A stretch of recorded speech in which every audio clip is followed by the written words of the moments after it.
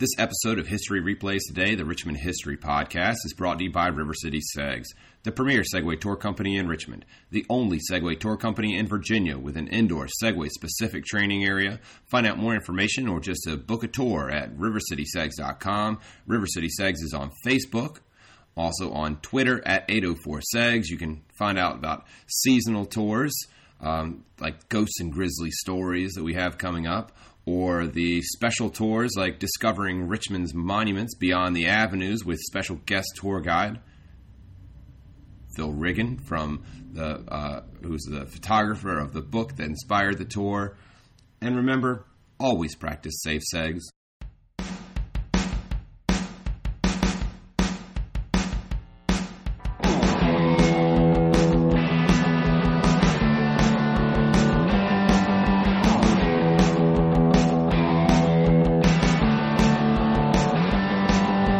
This is History Replays Today, the Richmond History Podcast. My name is Jeff Major. Hope you're feeling tremendous wherever it is you're listening to this and just having a fantastic day.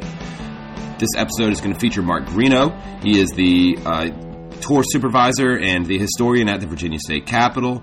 And one of the reasons that I'm actually doing this podcast, when, working with River City Segs, taking people around on tours, writing the History Replays Today blog, I had all kinds of questions that I couldn't find the answers to, and Mark seemed to know the answer to pretty much all of them. And when I would go in and ask him something, he would, we'd inevitably start talking about something else that was fantastically interesting. So I figured, well, if I'm enjoying these conversations this much, somebody else must enjoy this. I'm not the only Richmond history nut.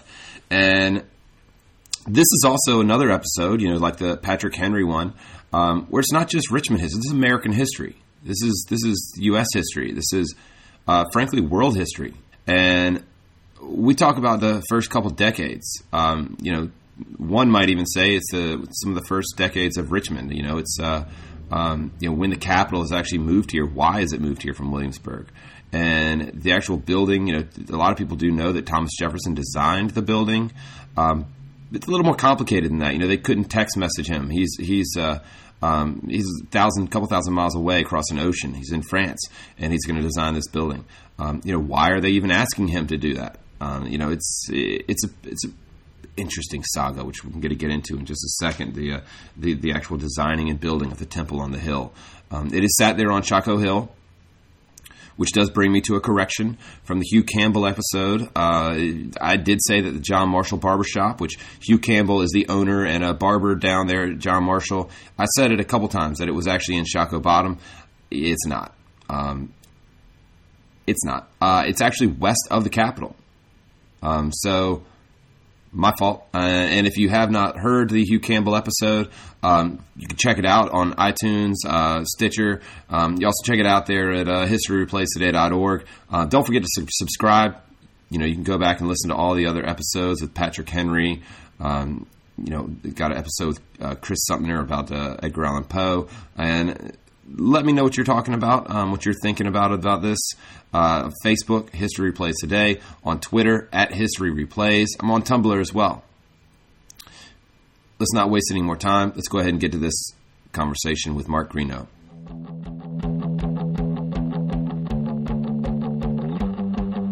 This is a pretty good place to start. Like, why was the capital moved from Williamsburg?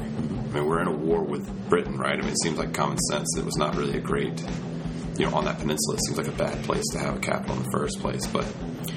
Well, in fact, the war of the American Revolution was the immediate incentive to get the General Assembly to act on relocating the capital. This was an idea that had been brought up from time to time before the Revolution started, and what was on people's minds before the war was that the population of Virginia was moving westward, inland, right, and Williamsburg was very close to the coast and becoming increasingly less centrally located, for the greater population. And the other issue, which doesn't seem as important to us today, was that Williamsburg was not a port. It did not have navigable water running nearby it. It had to rely on Yorktown to the north as sort of a port by osmosis. Right. And if we could find an inland location situated on navigable water, that would be, for trade and commerce and transportation, a big plus. Sure. Today, in the 21st century, we might imagine the James River being their Interstate 64 or their Interstate 95 by our perspectives. So these ideas about having a more central government and a more useful location for transportation had been around, and then when the American Revolution comes along, you throw safety into the mix, that we're not safe meeting in Williamsburg when you are fighting the British Empire with a navy that rules the waves, and the water's right down, the coast is not that far away. So I think it was the threat of possible occupation that finally caused a majority of the General Assembly to say, yeah, we do need to vote to go inland. That might be Thomas Jefferson calling in now with some updates. We'll find out. That'd be excellent. I have some questions for him if he's available. I already did actually interview Patrick Henry. Okay. So, all right, I got some questions for him too. Yeah, which I appreciate your time, but he did come back from the dead, so that's kind of going the extra mile there. I understand. It's actually funny. You said I've never even considered, because I know it was like Bacon's Rebellion burns Jamestown. Why the hell would they start in Williamsburg? It seems like a really strange place without any water there. It was at least an improvement over Jamestown because it was called Middle Plantation, and it was on higher, drier, healthier ground between the James River to the south and the York River to the north. And it did give you the opportunity to plan a capital community from scratch, essentially. Right. And that's what the royal governor at the time did. Was he said, well, I've got this blank slate. I can plan out a town and make it a very rational arrangement for things. Sure. And so that was appealing, and it was certainly a step forward from the tainted water of Jamestown. So I guess it goes against common, you want water, but they're like, no, we want to get away from water. We want to get away from bad drinking water, and we would hopefully rely on Kings Creek and Queens Creek with landings on the Jamestown and Yorktown side of things to, give us, albeit more indirectly, a water connection. Sure. And I think that water connection maybe became more and more important to people as time went on, and as ships got bigger, the limitations of Kings Creek and Queens Creek landings became more evident. And also you have the silting problems that were filling in those little channels. The salting problem? Silting. Silting. Yeah, okay. Silting up. And that's really an ongoing problem with the James River Channel. They have to dredge that in their own lifetimes. And so it seems like Richmond would kind of be a no-brainer, because this is the farthest inland you can get out of the 13 colonies. Well, it's a fall line city, and if you're coming up the James River, which I gather is the third largest estuary in the Chesapeake Bay, Richmond is as far upriver as you can get, and then you run into 7 miles of Class 3 whitewater rapids. Right. And the interesting thing about the actual move of the capital was who was behind it. And the lawmaker in the General Assembly who drafted a bill to relocate the city of government away from Williamsburg was none other than Thomas Jefferson. Right. And when he drafted the bill, if I remember correctly, he left the name of the replacement city blank, so that the larger consensus could be created. As long as they got out of Williamsburg and went west and found somewhere suitably located, that would be an improvement. Sure. And as it turns out, they fell in the blank with Richmond, probably to the disappointment of Fredericksburg and Petersburg, who thought they might be in the running. But Richmond wins out, and no sooner does the bill get passed than Thomas Jefferson, who had just been elected governor by the General Assembly of Virginia. Back in those days, the House and Senate did a joint ballot to choose governors in those revolutionary days. So when it comes time to implement the decision in 1779 to move the capital, by the time the actual move takes place in the spring of 1780, it's Governor Jefferson who is overseeing the physical relocation from Williamsburg to Richmond, which is kind of interesting. Sure. And Richmond's very small, right? I know it's like, 600? Yeah, it was around 600, 650 people at the time of the move. And Williamsburg had maybe 2,000 people by comparison. Yeah. And, the disadvantages to Richmond at first were that, there's no collection of public buildings ready and waiting for the executive and legislative and judicial functions. There's no public printer set up. They're not even on the regular mail route. Wow. Okay. For couriers and that type of thing. So they had to get busy, creating the infrastructure that was needed to support the Virginia government. Sure. But it did have that greater centrality, and it did have that access to navigable water, which in peacetime anyway is a really good idea. Sure. And the 7 miles of Whitewater Rapids that caused Richmond to be located where it was, not further upstream, not further below, but right at the rapids, that also gives you something very important in the 18th and 19th century: water power. Right. And if you want a grist mill or a sawmill or a grain mill, or you want some kind of iron works, or you want a textile mill, or any kind of major manufacturing capabilities, water power is a definite plus. Sure. And Richmond, or Jefferson seems to have controversy sort of follow him around. And it seems like it would look like nowadays, if there was a politician that happened to propose that and then ended up the governor as soon as it happened, did people call foul on that? Oh, or no. Was that just not at all. Because it was the majority rule consensus that the time had come to move inland, and it was just kind of a convenient synergy that the man in the governor's office that inherited the responsibility for making the move was someone that was fully committed to that move. Sure. So it was not considered a controversial thing. The Twittersphere didn't explode? Nary a tweet. Yeah. And so then they do set up on, was it 14th and Cary? Right. To find a place or places, what they did was they created a group of people called the Directors of Public Buildings. And the membership of the Directors of the Public Buildings changed from time to time, with people resigning or dying and getting replaced or enlarging the group of people. But just think of this group called the Directors of Public Buildings. Jefferson himself was an early member of it. And they set to work to try and find places that could be rented or remodeled to meet the immediate needs of government in wartime to get us through the Revolution. And they settled on 2 buildings side by side on what is the northwest corner of 14th and Cary Streets, for a modern reference, right across the street from Chenet's Irish Pub. Sure. And there were 2 buildings there, and the larger one seemed decent enough to use for assembly meetings of the House of Delegates, and the smaller one would serve in wartime for meetings of the smaller Senate. Mm-hmm. And I guess they had the additional advantage of belonging to William Cunningham and Company. These were privately owned buildings constructed for commercial purposes, not for government purposes. But Cunningham and Company were notorious Tories. Okay. And so it serves them right. We're going to seize these buildings for public purposes in wartime, and they shouldn't expect to, be bought out or compensated. So, right. So they moved in there, and they were known as the temporary public buildings, and that ended up being a solution for 8 years. Okay.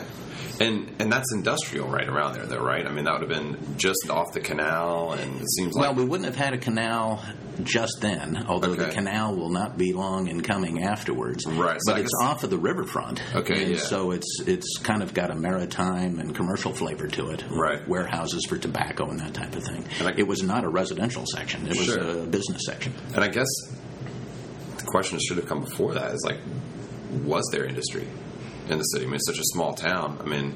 Other than just shipping. What was tobacco, and then what else? It was a great place to collect tobacco for export down the James River. Tobacco put Richmond on the map in the 18th century. That was its primary reason for existence. And it was basically a sole purpose thing. There was no other real... Well, they did have some minor manufacturing taking advantage of the water power of the rapids for sawmills and grist mills and that type of thing. But the larger scale manufacturing activities will get developed after Richmond, takes on the mantle of the seat of government for Virginia, then that small population explodes. Right. And one of the more interesting ways to see the growing importance of Richmond after it becomes the capital in 1780 is in the following 2 or 3 years, there were 16 applications to the General Assembly to get licenses to open taverns. And Nice. Nothing says success more than we need more taverns in this town, to show its growing public importance. And Absolutely. I think my favorite name for one of those new taverns was the Bird in Hand Tavern. Yeah. And then there's one guy, I'm not making this up, who sought a license to open a tavern in Richmond, and he was perfectly named. His name was Samuel Tankard. So, what else could he do? Right. Yeah. Absolutely. Yeah. And one of the applicants was a woman to open a new tavern. Wow. And most of those new taverns were ranging up and down along what is now Lower Main Street in the Shockoe Bottom moving east section. Okay. And they're going to be like a tavern back then is going to be you get drinks, food, and almost like a hotel And well, stabling right? of horses that brought you to Richmond. And, of course, one of the reasons you need more taverns if you're the seat of government is for the arrival of lawmakers that Right. were coming in for General Assembly sessions. And during the Revolution, we had our assembly meeting more frequently than it does now in the 21st century. They were often meeting in the spring and the fall Okay. from one year to the next, just to deal with the exigencies of war. Sure. And the those taverns and everything, I mean, you're basically looking at wood frame. Yeah, buildings. Richmond was a wood-framed town Right. for a very long time, and it's not really until after she is elevated to the status of the seat of government for the Old Dominion that people begin to realize, and also after a rather nasty fire shortly after. That'll do it. Really, they said, we need to build more out of brick. Yeah. And that, by the way, would be an architectural adjustment that Thomas Jefferson would highly applaud. Okay. He thought there were a lot of shortcomings in the kind of public and private architecture you typically saw in Virginia before the Revolution. And one of his complaints was that people built out of sort of temporary materials. And he said the only blessing to building bad architecture out of temporary materials is that your bad architecture would slowly disappear Right, as the sun fell down. But he's all about using, much more permanent materials. Right. And so Richmond starts to learn that lesson in the 1790s. One of the really great examples of that is the original brick house still standing at 9th and Marshall that the great Chief Justice John Marshall built. Right. And he occupied that around 1790. And, that's the trend now. Let's build out of brick. Sure. Let's build like we mean it. And it's funny that's the example of what Jefferson wanted because they didn't really care for each other. So Marshall and Jefferson, Yeah. They did not see eye to eye Yeah. politically on the proper role of the federal judiciary or even the nature of the constitutional union. Sure. But at least in architecture, they would both say that building out of brick would be a step forward. Right.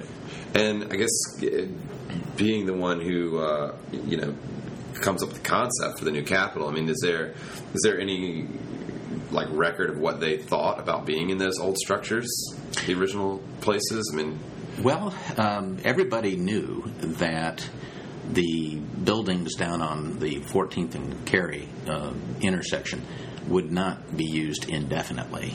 And the thought was that if we win the American Revolution, then we can afford, in peacetime, to put up something much more distinguished and permanent for a government, for a commonwealth, rather than a royal crown colony.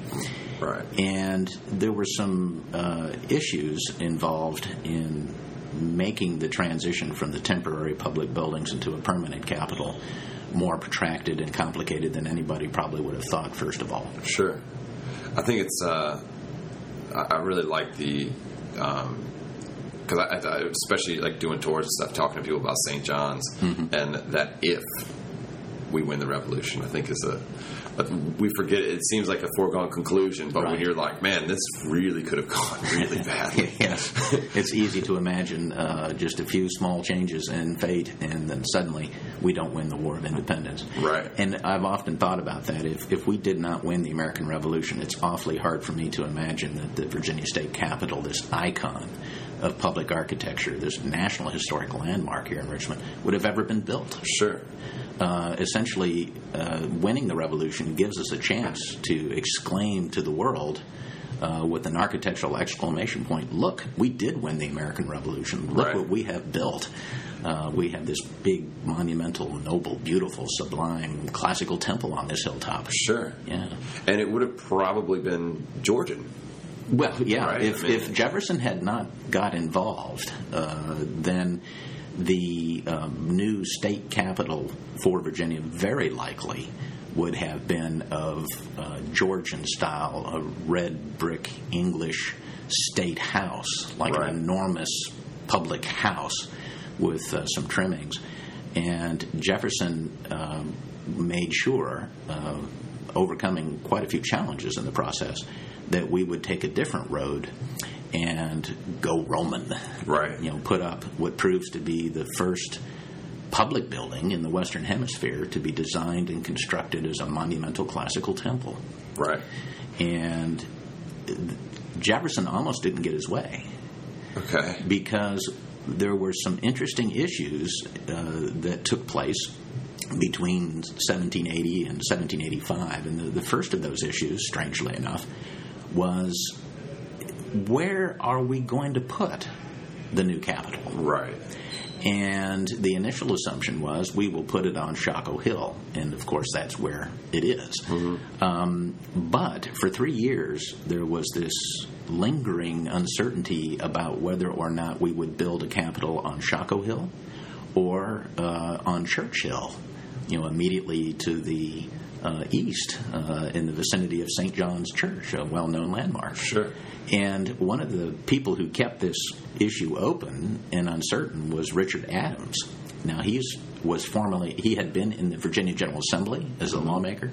He was also a member of the Directors of Public Buildings and, to the point, a landholder on Church Hill. And he's thinking, well, why don't we put our public buildings on Church Hill? I'll tell you what, if we do, I'll donate some of my land. Sure, a good bit of land. A good bit of my land, more than anybody else is willing to donate over on Shockoe Hill, if you build on my hill. Sure. And, of course, the advantage to him would be the land he did not donate would rise up in value significantly. Right. And so this went on for about 3 years, but finally the General Assembly acted decisively to say, no, we are going to build on Shockoe Hill.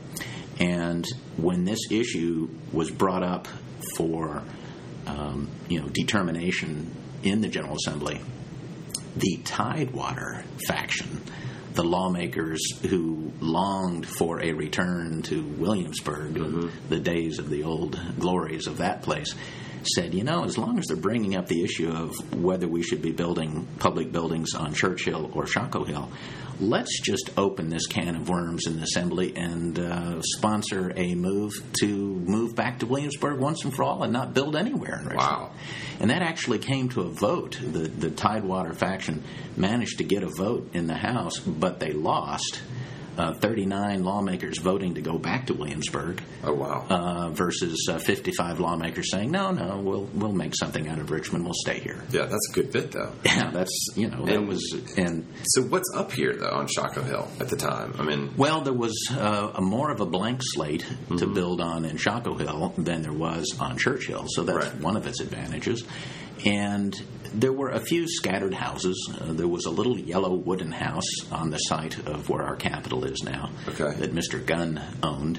And what the Commonwealth of Virginia did was to buy out the various landholders that had various lots in what now has become Capitol Square, upwards of 13 acres, this nice, highly functional downtown urban green space and park that surrounds the Capitol. And so, because I was thinking about that when you were talking about Richard Adams trying to donate land. They did actually buy this land up here? Yeah. And any good price for it? Or they just, because it seemed like where would they even get that money? That was one of the other issues. One reason we didn't put public buildings up right away was that during the war, there wasn't a whole lot of money to be found anywhere to rub two coins together. Sure. And so we had to make sure we win the revolution. Right. And then that being achieved, take a breath and get our finances in order. Sure. So that was another reason for the delay in getting something permanent to replace the buildings down at 14th and Cary. I can't even remember what it was. It's probably something on C-SPAN or something like that. But there's a guy who was saying that all the actual gold in the United States wouldn't have been enough to pay for the American Revolution at the time. Wow. Or something like that. Yeah. I don't know. I could have just completely botched that. The closest thing to gold in Richmond was the golden leaf, the bewitching vegetable, the tobacco, tobacco crops. Uh-huh. And, of course, war is not good for agriculture. Right, sure. There were some disruptions. And, to quote the law that the Assembly passed to justify the move of the capital from Williamsburg to Richmond, in so many words, the statute says that we're moving to Richmond, which is, quote, more safe and central than any other town situated on navigable water. Right. And the irony is, within a year of moving to Richmond, the British sent an expedition up the James River, very navigable, especially if you've got naval power. And the arch-American trader Benedict Arnold, paid a visit to Richmond in January 1781, chasing the public officials out of town before he got there.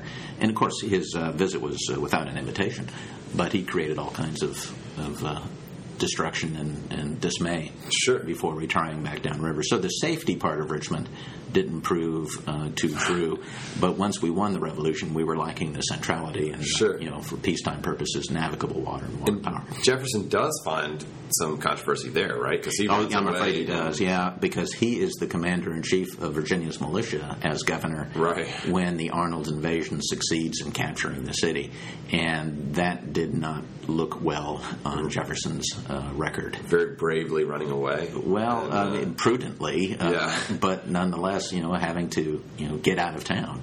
And was there an attempt to, or were they caught off guard? An attempt to try and defend the city? Or? There was sort of an 11th hour attempt to gather some local militia, the unorganized line militia, citizen soldiers who were really citizens, not so much soldiers, and they couldn't get but a couple of hundred of them together. And the accounts suggest they might have gotten off one volley at the professional British cavalry and infantry that were approaching, and then decided they needed to leave too. Sure, not hard to imagine. But we get through the occupation of Richmond by Benedict Arnold. We do turn away a British thrust at Richmond in April of 1781. But in June, Lord Cornwallis, with a large professional British army, comes up from the Carolinas. He's in Richmond. There's nothing we can do about that.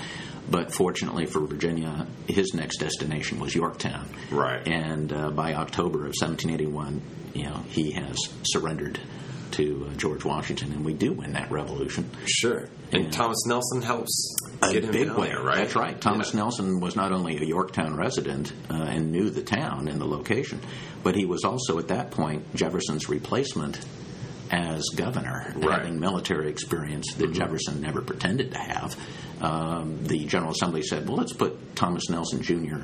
in as both governor and commander of Virginia militia, and that was a good adjustment. So did Jefferson have to resign, or? Well, it depends on who you talk to. Okay. But in those days, the governors served a 1-year term as chosen by the House and the Senate in joint ballot, and any one governor could repeat 3 times. Okay. So you could serve up to 3 years. That's what Patrick Henry does. For the first 3 years of the Revolution, he's elected 3 times by the General Assembly to a 1-year term. Jefferson is Henry's successor, and he serves 2 1-year terms. But when his second year is expiring in the early summer of 1781, right about the time that Cornwallis is coming up to Richmond, the General Assembly says, he's eligible for 1 more year, but we're liking General Nelson. Right, yeah. So, it was a convenient moment to change governors. And just by the by, we finally decide at the beginning of the 1850s to choose governors by general ballot. Right. As we are familiar to do today. Sure. Huh. And so I guess they're going to choose this area, right? The Shaco Hill. Yeah, they finally figured that out. Right. And we aren't going back to Williamsburg after all. Sure. And so now the plot thickens, because by the time we get the land secured for public purposes in 1784, and then we start casting about for a design for a new state capitol building. In Thomas Jefferson's public career takes a new twist. He's no longer governor, so it's decided, why don't we send Thomas Jefferson to Paris, France? Because Monsieur Jefferson can parlez-vous français. And Jefferson will spend 5 years, from 1784 until 1789, about 3,900 miles away from Richmond, living in Paris, France. And he's wearing two hats when he's abroad. He's famously remembered as being America's ambassador to our wartime ally, the French court, that helped us to win the revolution at Yorktown. And also, he was serving as an agent for the interests of the Commonwealth of Virginia. So he's got, two purposes over there. He's representing Virginia and he's representing the United States. This is during the Articles of Confederation period. Sure. Before we have a more perfect union. So, it's easier to understand in the context of that loose confederation of highly sovereign states, Jefferson wearing two hats, than it would be for us to think of it that way now. Right. Yeah. And is he getting two paychecks? Well, that seems I know he's getting. I'm sure he's keeping expenses for his federal and the Virginia responsibilities, and I'm not sure what the remuneration would have been back then, but I know he keeps a log of accounts with expenses that can be reimbursed. Right. Which probably and those survive. Right? Oh yeah, he's a very good record keeper. Yeah, Jefferson's very, very close with public monies. Okay. He's very tight-fisted with public monies. Huh. And the point that I wanted to explore with you in connection with Richmond and the new Capitol building is, by the time we're getting ready to actually start construction on a new public building, Jefferson is on the other side of the ocean. Right, sure. Yeah. And the directors of public buildings are feeling some pretty sensitive political pressure to go ahead and get something started on the ground to prevent these end-run efforts in the assembly by the Tidewater people to move back to Williamsburg. And if we can get committed to bricks and mortar in Richmond, that will make it less and less likely that this faction will be able to succeed in resetting the clock back to colonial Williamsburg. Right. So they look around and they get a guy designated, Ryland Randolph, evidently is tagged to come up with a plan, and then he dies. And the records are a bit murky, and there's ongoing research that's bringing new information to light even as we're sitting here talking, literally.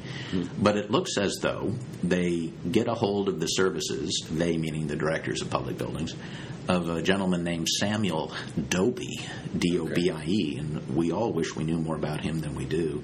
But he ends up becoming a local professional undertaker or superintendent of building projects. Okay. He's got some architectural pretensions of his own, and he is familiar with supervising building projects. I guess today we would call him a senior project manager. Okay. And back then they were calling him a superintendent. And it appears that the directors of public buildings, after the death of Ryland Randolph, meet with and approve a plan by Samuel Dobie. And Randolph and Dobie are thinking along much more traditional lines of public architecture. They're very comfortable with the idea of that English, Georgian, colonial red brick style that was on display in Williamsburg. That's what people know. That's what people are comfortable with. It's the traditional approach.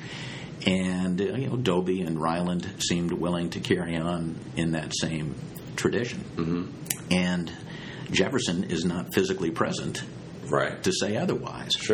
But at the same time, the directors of public buildings at the beginning of 1785 are creating a working relationship with Samuel Dobie on site in Richmond. They're writing letters to Thomas Jefferson in Paris to see if he has any thoughts or designs that could be contributed to this process. And I got to tell you, when you put a letter on board of a ship and commit it across the Atlantic to the vagaries of the wind and to an unknown number of human handlers, the transportation of that letter to Jefferson was extended. And when he got it, he wasted no time in replying, but by the time his reply gets back, they're kind of already underway with Samuel Dorby. And Jefferson is saying, I think we should consult the classical architecture of antiquity. I really like these Greek and Roman temples. So Jefferson, from the get-go, as soon as he's invited to become involved in the process, is not thinking about traditional English Georgian architecture. In fact, he does not like that style. And he thinks this is a favorable opportunity to introduce an entirely new style of public architecture into the New World, and that we should take advantage of this opportunity. And so he is, he's obviously not been president at this point. He's been governor, but he's... Yeah, we don't even have the office of the presidency until 1789. If they're sending letters to consult him, he must have at least a pretty decent amount of stature, or are they consulting tons of people? It just happens to him? Or... Jefferson comes to their minds as an obvious candidate to get involved in this process because he had previously been a member of the directors of public buildings in those early days, and he was familiar with the ground, and evidently he favored the Shockoe Hill location, by the way. And everybody knows that even though there's not a single American-born professional architect to be found in 1785, about the closest thing we have would be Thomas Jefferson. He's been described by his contemporaries as an excellent architect with books, as long as he has his books. And he goes through the trouble of buying books for his personal library dealing with architecture. He's going to be the most informed native-born American or Virginian that we can think of on architectural issues. He's going to care about it more than anybody else. And so they apologized in their letter to Jefferson, which was sent in the spring of 1785, for not getting in touch with him sooner. So they make that apology, and then when you read their letter to him closely, they are not asking him to be the actual architect for the new Virginia state capitol, but in modern terms, they are deputizing him to be what we would call a headhunter. To go and hire an honest-to-goodness professional architect, because they have those people in Europe, or so we have been informed. Go find somebody that you know and trust, and consult with whoever you choose as an architect. And get back to us at your earliest opportunity. And he did know and trust himself. And so Jefferson takes this 11th hour invitation to become involved, which was delayed in its transmission by the vagaries of ocean travel. And he runs with it. And he goes shopping around looking for a professional architect. And he finds one in Paris, conveniently enough. And when Jefferson writes back, it's kind of revealing. He says, it was a great deal of trouble to find an architect.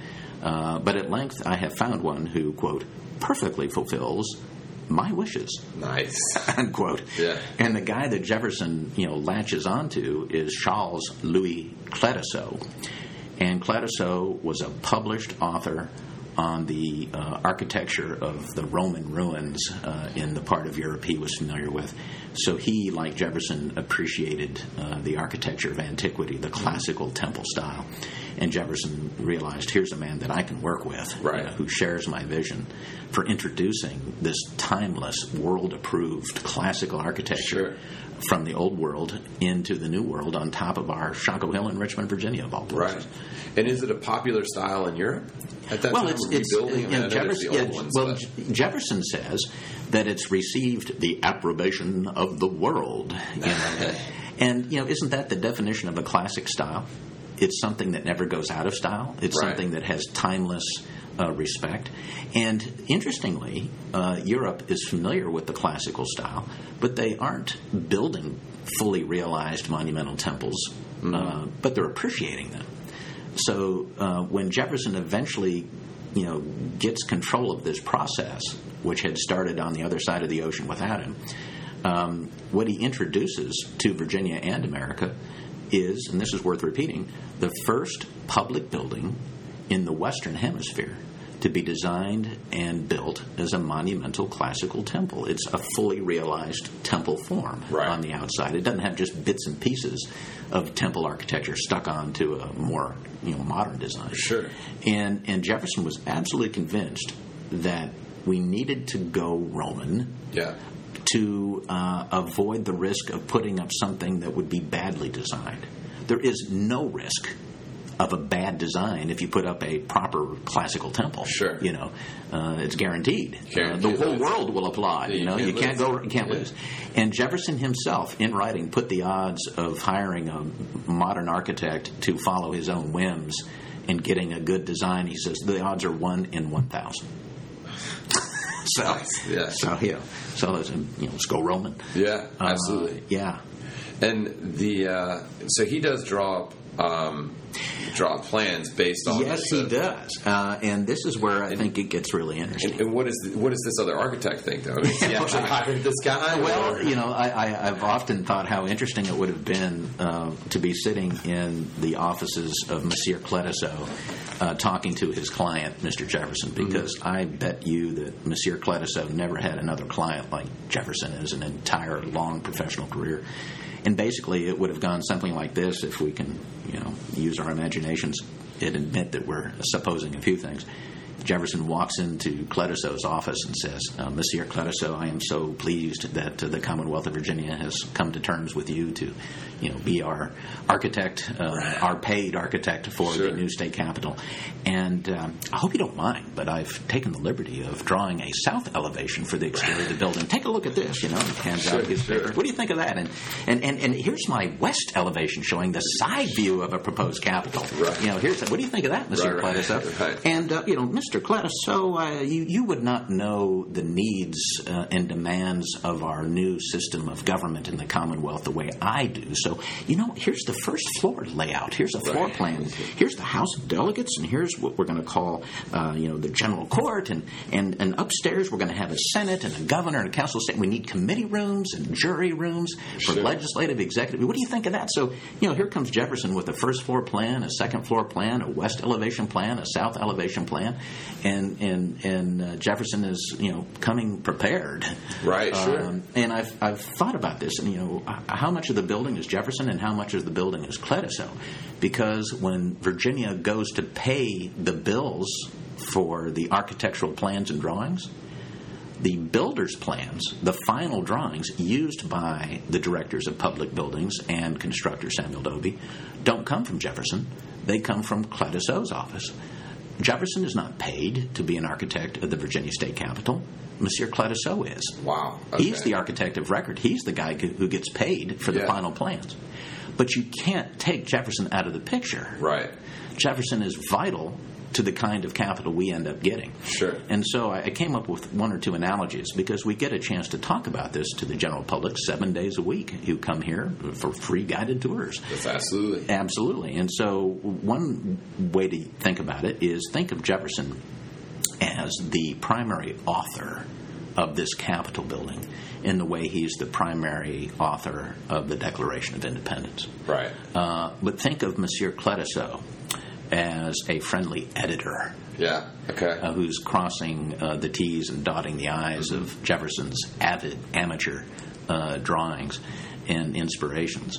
And so that's one thing. Jefferson is the primary author of this building, and Cletuceau is the professional editor. And another analogy might be, think of Jefferson as a really rising star student, and Monsieur Cletuceau as an indulgent professorial mentor. Sure, okay. And you put the two men together and we get this iconic National Historic Landmark, Virginia State Capitol. Sure. And I guess while this is going on, is there any indication of what, the citizenry thought? Are they... Well, people were getting impatient to see something get started. Yeah. And coming back to the Richmond side of the Atlantic, what you see is, again, responding to political pressure to get something up with brick and mortars, to get Richmond fixed as the seat of government, physically fixed. Right, quick. Before something else happens, And so evidently they begin to build a capital based on something that Samuel Doby, the superintendent, comes up with, and it's approved by the directors of public buildings before they get regular communications from Jefferson.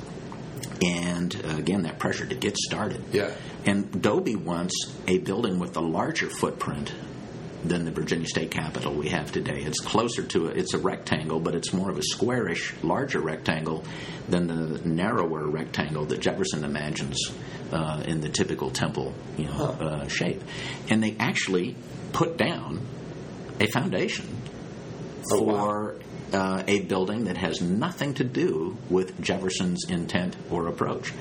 And when Jefferson finds out after the fact that they've already put a foundation into the ground for a building of completely different dimensions and a completely different style than what he is imagining, he writes in panic to his various friends in Virginia, including James Madison, and he's imploring them to stop the work before we commit an architectural error of lasting shame and regret. And he basically says, "I'm busy over here. I'll get back to you as soon as I can. I'm going to give you really great plans. Just stay with me.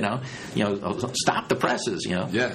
And in the end, it's a rather close thing. Jefferson finally is able to send the final plans that were drawn up by Cletuso in close consultation with Jefferson. And those plans arrive somewhere in the early months of 1786. And the foundation had been put down starting in August of 1785. So there's been several months of building of the foundation. But it hasn't gotten all that far. Sure. And with a rather modern sense of recycling, Jefferson says, look, if you've got a foundation that's already in, save one of the side walls and one of the back walls and just pull up the bricks from the other two walls and recycle them for interior walls that don't show. And, that'll lessen any costs of, changing the design. And he says, as part of his argument is, my design is going to be cheaper to build than the one you're under contract to build right now anyway. Right. Okay. So, because thinking about Williamsburg and those like Georgian-style buildings as comparison to the size of even just the center portion of the Capitol, it seems like that would have been enormous comparatively, right? Yeah. To those. Yeah, the thing we forget today with our 21st century urban sensibilities of architecture is how big Jefferson's Capitol would have appeared to Virginians in the 1780s and 90s when it was rearing its walls and its portico and its columns and ultimately its A-line roof. Most Virginians wouldn't see a building bigger than that one. And what's really interesting is the previous design that had been started would have been even bigger. Right, yeah. Yeah. And so I guess that's somewhat like people in awe of like the new Trade Center towers. It would have that. Big as it gets. Just that, not only would you have the effect of a very large building physically, but in Jefferson's case, a totally new to Virginia style. Sure. Nobody's seen a Roman temple fully realized on this side of the ocean before. And where are the bricks coming from? Edward Voss. We have the name of the brickmaker who was hired. And he was evidently out of Culpeper. And the assumption is that he was able to create brickworks within a few blocks of the Capitol. One good thing about Virginia sacred soil, it's good for making bricks. Yeah. And so Edward Voss was making bricks by the thousands and the thousands. And was Jefferson happy with the bricks? I mean, it seems like he would have probably wanted more, right? Jefferson, the eternal optimist and progressive thinker, he floated a few ideas, and he's an absentee advocate for this new to America design. Sure. So he's got to put all of his arguments on paper in writing, which is a strong point for him. Right. And he floats a few ideas. He says, if you want, I could arrange to send over some skilled European workmen who understand this business to work on the Capitol. And no, that's not going to happen for economic reasons. And he says, I could arrange to I have some stone imported since we don't have the means to quarry and dress stone domestically yet. Right. Let me send you over some stone, permanent building materials like the Greeks and the Romans. No, we're not going to have these. We're going to have to use brick. So, Jefferson understood that. Right. And he says, well, we can stucco it and score it and paint it, and it'll look like stone. And that was a acceptable architectural cheat in those days. If you can't build out of stone, build out of brick, cover the brick with stucco, score lines in it like blocks, and then paint it. Right. And so the stucco, and that's what we did. It was pretty popular at that time? Well, it was common. That was like it was not unusual. I mean, it was a known method. Okay, right. It was. You wouldn't find it on those Georgian colonial buildings. Right, sure. They celebrate the brick, and they have Flemish bond and English bond, and they have glazed headers, and they make the brick decorative. Sure. And what's interesting is when we were repairing and renovating our Capitol between 2004 and 2007, we had to remove the 20th century stucco, which was becoming counterproductive because it was trapping moisture in the original 1780s brick walls, and they couldn't dry out. So we basically scalped the building of its 20th century stucco. And when we got down to the original brick, it had been laid in Flemish bond on the south portico side, which was highly decorative. And below ground, it was laid in English bond for the foundations, which was deemed a stronger arrangement of bricks. So when they got above ground, they didn't slack off with the brick making. It looked really good. And it took about a decade for the building to get stuccoed. Oh, wow. So, all that fancy brickwork, at least for several years, was not wasted. Yeah. Before it got covered in stucco. Huh. So it was like a decade, like completed for a decade before it was stuccoed? Well, let's put it this way. This unprecedented public building was a 13-year construction project. And the General Assembly occupied an unfinished building into the fourth year of construction. The courts and the governor and council came in a year later. And then several more years went on as a work in progress, even as it was functioning for legislative, executive, and judicial purposes. Cornerstone, 1785. Legislative occupancy, 1788. Occupancy by Virginia courts and the Virginia Executive Authority, 1789. Mm-hmm. Then they get around to stuccoing a substantial completed building in 1798. Oh, wow. 10 years after the Assembly started using it. Huh. But it's a work in progress. Can you imagine, coming to your office and they're still building it? Right. But we got it done, Right. For a long time, too. Not just like That's there's a couple workmen here. Yeah, and there were constant needs to, reauthorize more monies to keep it going. It was not an inexpensive building. We'll never know exactly how much money was spent on it, but it's safe to say it was not built on the cheap. And who is actually building it? Like, who are these workmen? We know the names of some of them. Inevitably, there would have been slave labor involved. There just had to have been. Yeah. There would have been local, unskilled labor involved. There would have been skilled labor involved. And in those days of the 1780s, 1790s, what you found were men who had developed skills for construction, your carpenters and your joiners and your wood carvers and so on. They tended to be itinerant. And they would move from one project to the next where they could find the work opportunities for their specialized skills. And so we do have specific names of some of the joiners and carpenters and woodworkers. And we know that some of them did work in other buildings nearby. Mm-hmm. And we know that at least one or two of the carpenters and joiners working on the Virginia State Capitol found work a few years later in putting up the brand new United States Capitol in Washington, D.C. So I think that's a neat connection. Sure. That some of the people involved in putting up the Virginia Capitol ended up putting up the U.S. Capitol. Right. Yeah. So I guess if you say, 3 years experience necessary, like a lot of jobs, it's only a handful of folks you can come from at that point with the classical building. So, and so that's a long time, because Jefferson never saw any construction, right? Well, he would have been able to get his first look at the building in 1789 when he comes back from France, lands at Norfolk, then comes to Richmond.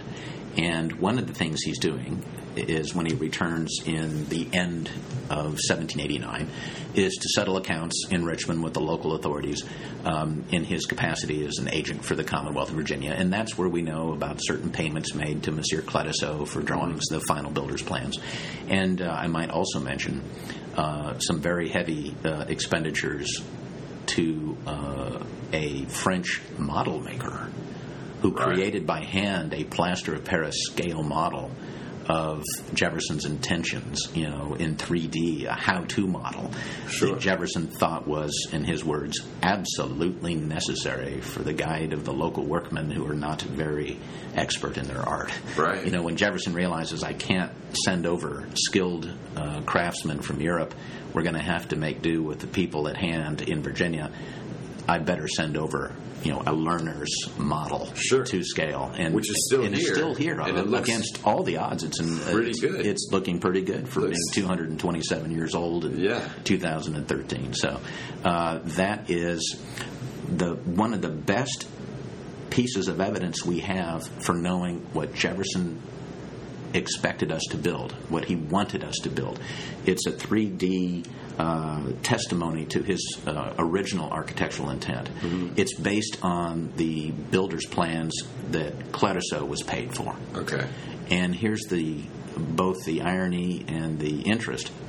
You know why we today cannot put our hands on the final builder's plans for this Capitol that Clearaceau sent and that was being used by Samuel Doby and the constructors? Because in the early 1790s, their colleagues planning public buildings in the new nation's capital at Washington, D.C., asked for the loan of the Virginia Capitol plans so they could study them to get inspiration for public buildings in Washington. And we lent those plans with the understanding that since we were still putting finishing touches on the Capitol in the 1790s, we needed those plans back. Right. And we don't have them. And nobody knows what has become of those original plans. Is this another arrow in the quill of the states' rights people? I suppose. Damn federal government lost our plans. Well, I keep going to yard sales, looking. One day these things will, resurface in an unlikely location. But there's some irony in this, because when Jefferson was promoting his idea of putting a classical temple on Shockoe Hill, he had a lot of goals of a civic educational nature in promoting this approach to a new state capital. And one of the things he said to his friend James Madison was that he wanted the new capital at Richmond to be, quote, an object and proof of national good taste, unquote. Jefferson's hoping that if we can put our best foot forward with a public building in Richmond, Virginia now, then other public buildings will hopefully take note and take some style points, and we can sort of promote a broader use of the classical style that any Greek or Roman would recognize and approve of for other public buildings. And in a fairly large measure, Jefferson succeeds in that goal. Because when you go up and look around the public buildings in Washington, D.C. today, you can find a few pediments, columns, and porticos here and there, and colonnades and temple forms. I mean, the United States Supreme Court building is a very purely realized, Roman temple. It's even got a courtyard associated with it. Well, then when he comes in 1789, is he going to, expect to take over? Or No, that's right. He comes back and he gets his first look at the building in 1789 at the very end of the year. Now, what he sees is a building that was occupied the year before by the General Assembly and just a few months before his arrival by the courts and the governor. It's a building with a flat roof instead of a pediment roof.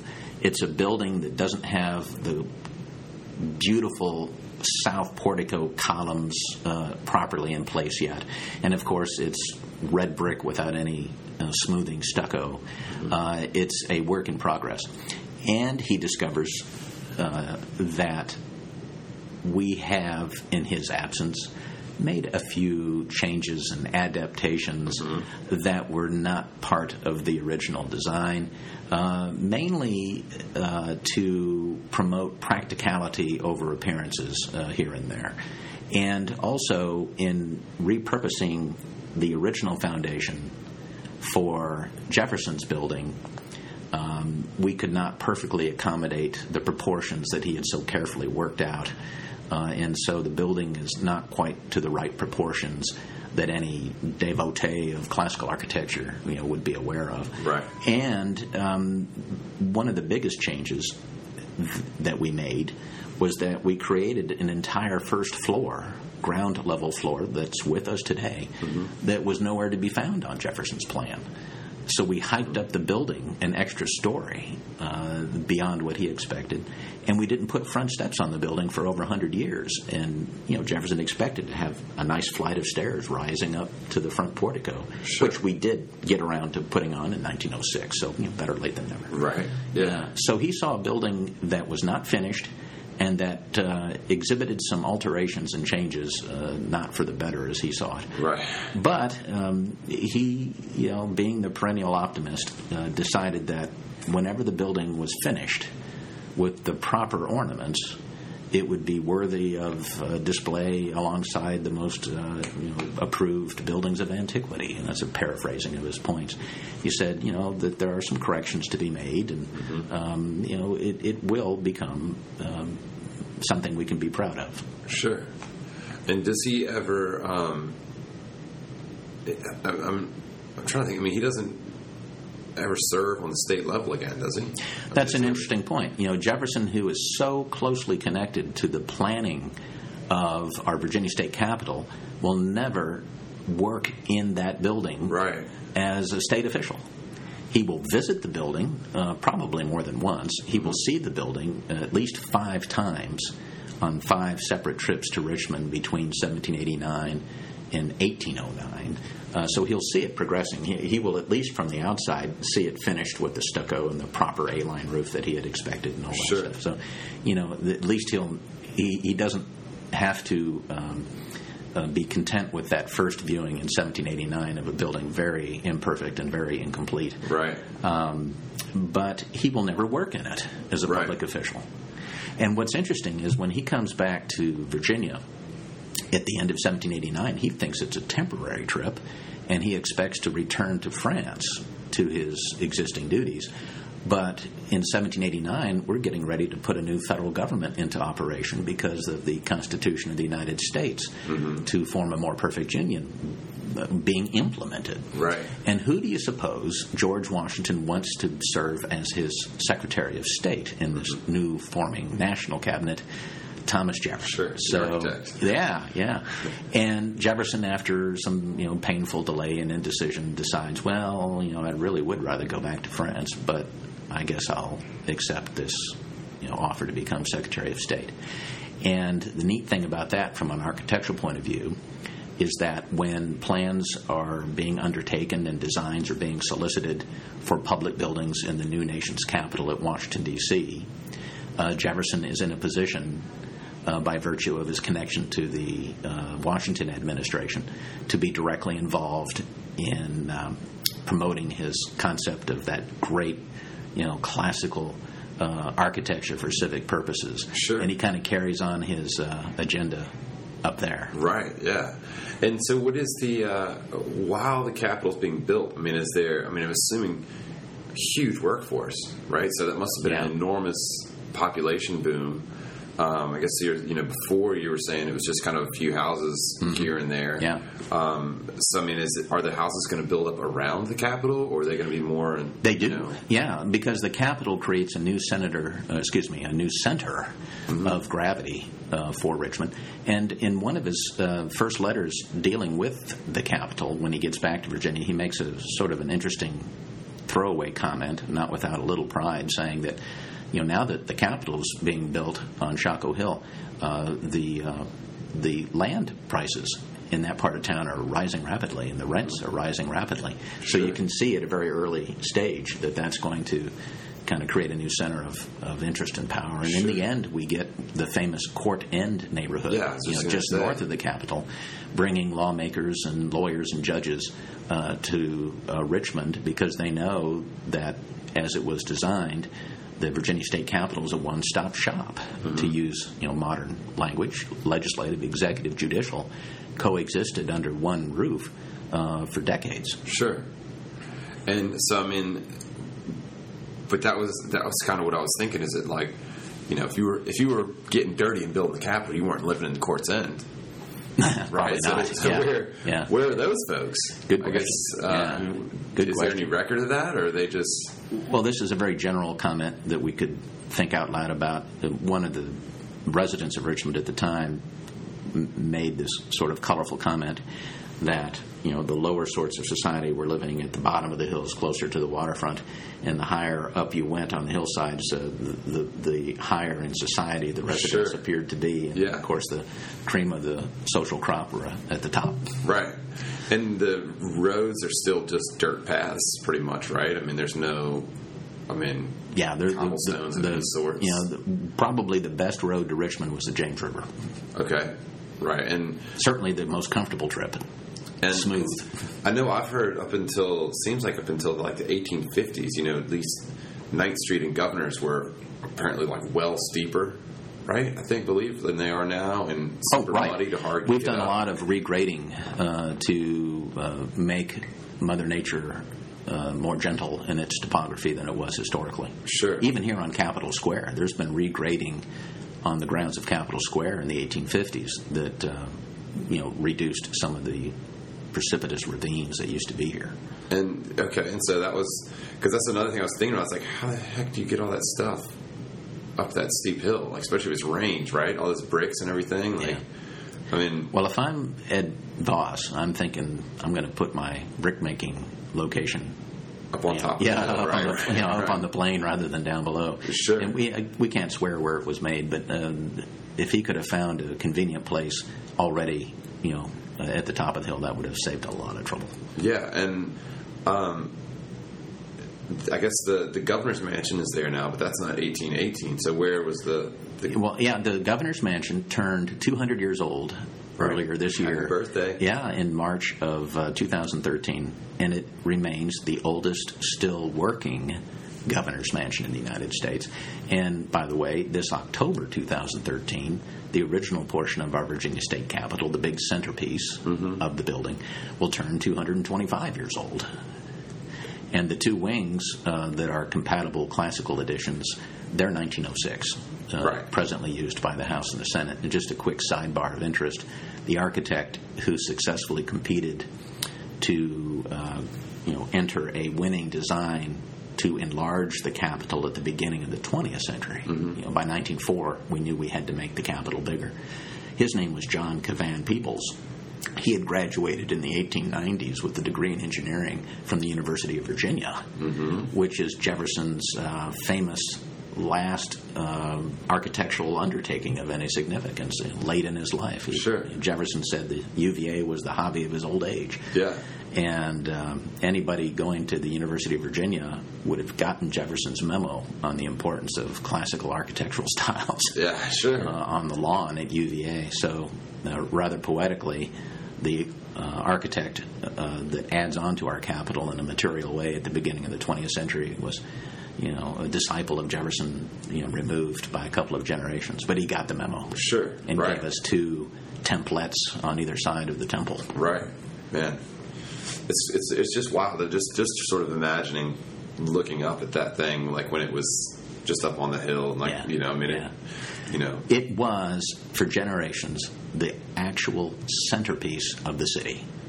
Right. It would be what you would see coming from north, south, east, or west, coming by land or by water or by canal. That was the centerpiece of a city by design. Ask any Greek or any Roman. You should put a temple up on high ground. To improve its awe-inspiring effect. And it's what, four stories?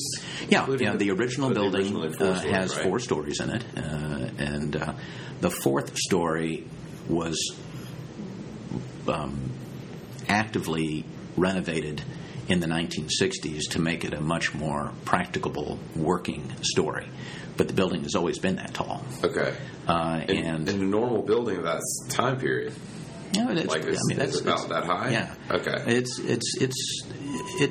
It had the effect intended. Right, okay. And we really ought to go back. But like with a normal like the bottom of the hill, like all the other folks. Oh, right. I mean, they're living like 2 stories, 3 stories. 1 stories, 2 stories. Yeah. And, the commercial buildings would be larger than the residential buildings.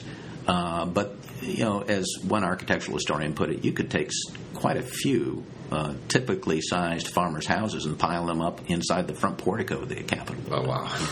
Yeah. And, going back to Jefferson and his hopes for inspiring civic architecture, when you read his surviving letters very closely, where he is defending this non-traditional approach to building a capital, and remember, he is on the wrong side of the ocean to push the argument, and the other side is already building a capital. So it's a race for time, and it's kind of impressive that he pulled this off. Getting into the game late and being in the wrong place. Right. But he just would not let this go because it was so important to him. And, he came up, when you read his letters and really look closely at what he's saying, I mean, he chooses his words carefully. He means what he writes. Yeah. And he has to make his arguments in writing. Uh-huh. And so what he says is, if we put up the adjectives that he uses to describe Roman temples are these: noble, beautiful, perfect, simple, chaste, sublime. Yeah. So good it's beyond words. Right, sure. And then he says, if we take this road, this Roman road of building, style-wise, we are going to improve the reputation of Virginia and of her new government. It's almost like getting instant street cred for the Commonwealth of Virginia. Sure. And that if we can get a proper start early on, then that will promise a great deal for our future age in government and other buildings. Right. He says that we could improve the education of Virginia citizens. We can give them a taste of the outside world. We can introduce a style that is celebrated around the world as great style. Sure. And he says, if nothing else, we can get foreign respect for this new nation. Jefferson was always sensitive to how Europeans seemed to look down on the New World as, culturally inferior and artistically inferior and even physically inferior. That the animals of Europe were superior to the animals of America, let alone the people. And he says, by golly, we can strike a blow and get foreign respect. And incredibly ambitious as well. Yeah, I mean, this is not like a little we're going to get a new rug. Yeah, he's thinking big. Yeah. And again, he wants to plant that seed in Virginia, but he is hopeful that the style will take root throughout the country. Right. And, go look around at some of the historic courthouses in different parts of Virginia. Go look at the public buildings in Washington, D.C., as we mentioned. And for that matter, look at, the older banks that have been built. Sure. And Baptist churches, they love the temple form, and then they stick a steeple on top of it. So, he did gain a measure of success with this idea of promoting classical architecture for public purposes. And I think because, number one, the Romans and the Greeks built like they meant it, of permanent materials. That's worth repeating. And number two, they used good math. Right. And for Jefferson, the mathematically inclined, scientifically inclined Renaissance leader, good math means good buildings. Sure. So that's why proportion was so important to him. And it has proven the test of time. Today, we're in 9 generations of public use. Wow. That's incredible. It is incredible. And, and we're somewhat desensitized nowadays. Like you said, banks have this same style. But, would people of that time have been aware? We have to recapture that 18th and 19th century sense of awe. Yeah. And wonder at saying, my God, that looks like a classical temple. Right. And, I'll never get to Europe, but right there it is. Sure. On Shockoe Hill in Richmond, Virginia. And it's kind of ironic in a way, but the very degree to which the Virginia State Capitol has been successful in introducing a public architectural style on the lines of ancient antiquity. Mm-hmm. It therefore today looks commonplace. Right. Because the Capitol of Virginia succeeded in planting a seed. And over-succeeded. You look at it today and you go, well, yeah, it looks like a Roman temple. I mean, I've seen that everywhere. Right. And I'll bet a lot of people on the street don't realize that the Virginia State Capitol comes before those famous public buildings in Washington. Right. Yeah. That the state capitol is the cause for the effect elsewhere. Sure. So, today it blends into the scenery of public architecture precisely because it was so successful. Right. And I mean, I guess they wouldn't even have realized that these people are pretty much going into like empty rooms and.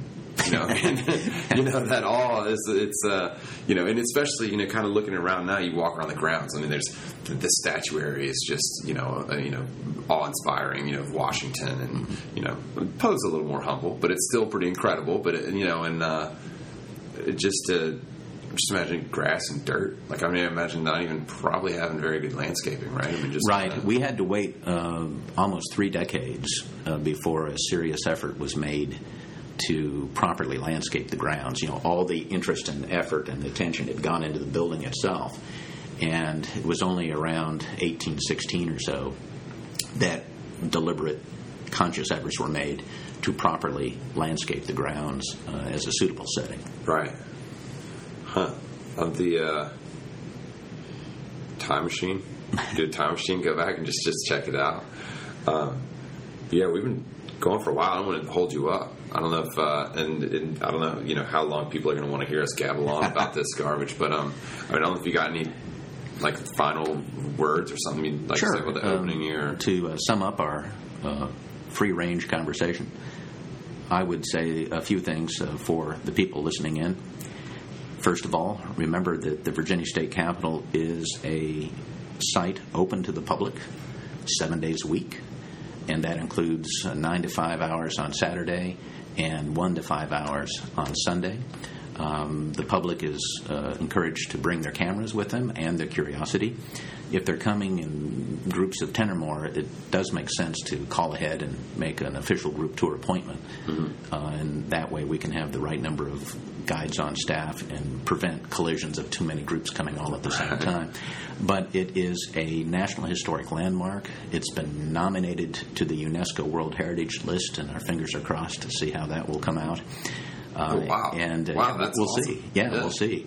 And in the fullness of time, this building has been very successful. And one way to measure that is it now has additional value-added purposes to it. It continues to function as the seat of government for America's oldest representative legislature. That's the General Assembly of Virginia, which dates back to 1619. Mm-hmm. So its primary political purpose is still being served here. But it has also evolved into a pretty nice fine arts museum with over 180-something portraits and paintings and sculpture and display objects and historical photographs and commemorative plaques and so on, and all these different levels. So you can come to it as an art museum. You can come to it as an historical attraction. Teachers can make arrangements to bring their classes here between sessions of our part-time annual assembly and let them sit in the House or Senate chambers and debate bills and vote on them. So it's a civics classroom, which I'm sure would delight Mr. Jefferson to know that we turned his capital into a school for government. Right, and I've done that. And it's awfully entertaining. It is. Just to watch it's fantastic. And, recently people remember that on rare occasions it turns into a movie set. Yeah, that's right. It gets repurposed for movie making now and again. And I saw him doing Killing Kennedy out there. Yeah, that's right.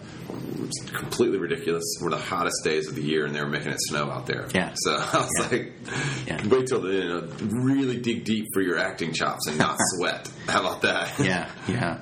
But for the general public who are looking for things to do with their relations coming in for holidays or friends coming in from out of town, we're a pretty interesting free stop, and I would say that they might want to consider becoming part of those 100,000 or more people a year who come here to see this Capitol building in its many capacities. That's excellent. That's a lot of people. And it is a lot of people. Yeah. And they can come in to a place where they can remember history, and they can come to a place that's still making history. Absolutely. So that'd be my takeaway. Yeah, and it's also pretty important for especially Virginians. You know, the state offers something for free. Yeah, you're already paying for it. Yeah. You might as well. Even if you don't want to, you might as well just go take advantage of it. Yeah, and just as a sort of philosophical note on a political topic, when my wife and I have traveled to Europe from time to time, when opportunity permits, I like to go and see, European seats of government. Sure. And invariably, we're paying. Right. To go in and visit those Parliament buildings or Capitol buildings. Yeah, sure. And I know that at least one case that even if we had been citizens of the country whose capital we were visiting, we would have still had to pay. Wow. To get in. It's just a totally different approach to what a public building is. Yeah. And I found that really interesting. So many of our foreign visitors who come in the front door of the Virginia State Capitol, first and foremost, ask how much does it cost, and they're delighted to find out that in this country, when you come to a state capitol, you're a welcome guest. Because is there not something that says that we have to, as citizens of Virginia, have to be able to see the legislature? Right. When the House and or the Senate are in session, whether it's during regular bankers' hours or at 10 p.m. at night, by definition, the building remains open as long as either the House or the Senate or both are in session. By definition, you can come inside the Capitol even if it's after normal public hours. Right. And so And you know why? To quote Mr. Jefferson, which is a safe thing to do around here. Yeah. Whenever the people are well informed, they can be trusted with their own government. There you go. And so I wonder, I'm assuming you're not here giving tours at 10 p.m. if they're here at midnight. Well, the government's usually the front row, attraction. Okay, yeah. In those conditions. Sure, yeah.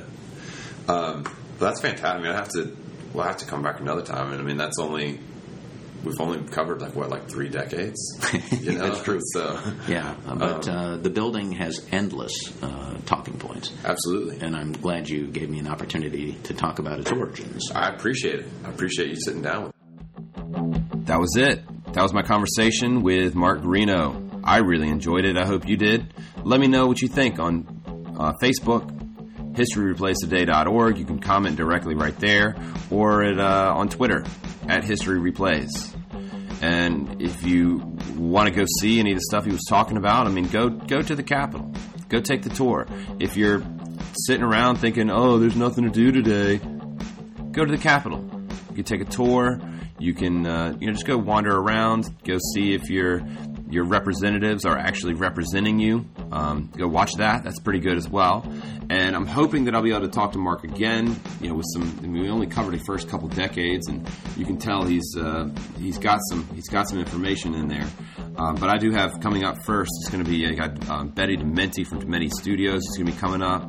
I got a Guy Kinman who's an LGBT activist, and I talked to Ben Anderson. He did amazing research on the Hippodrome Theater, which is actually celebrating its 100th birthday. So that'll be coming up very shortly. And suggest a guest on Facebook, Twitter @History Replays. That'll work as well. Subscribe, listen to the old episodes. Tell your mom, tell your dad. Tell your coworker, whoever's in the cubicle next to you. Tell them to subscribe, and make it a great day.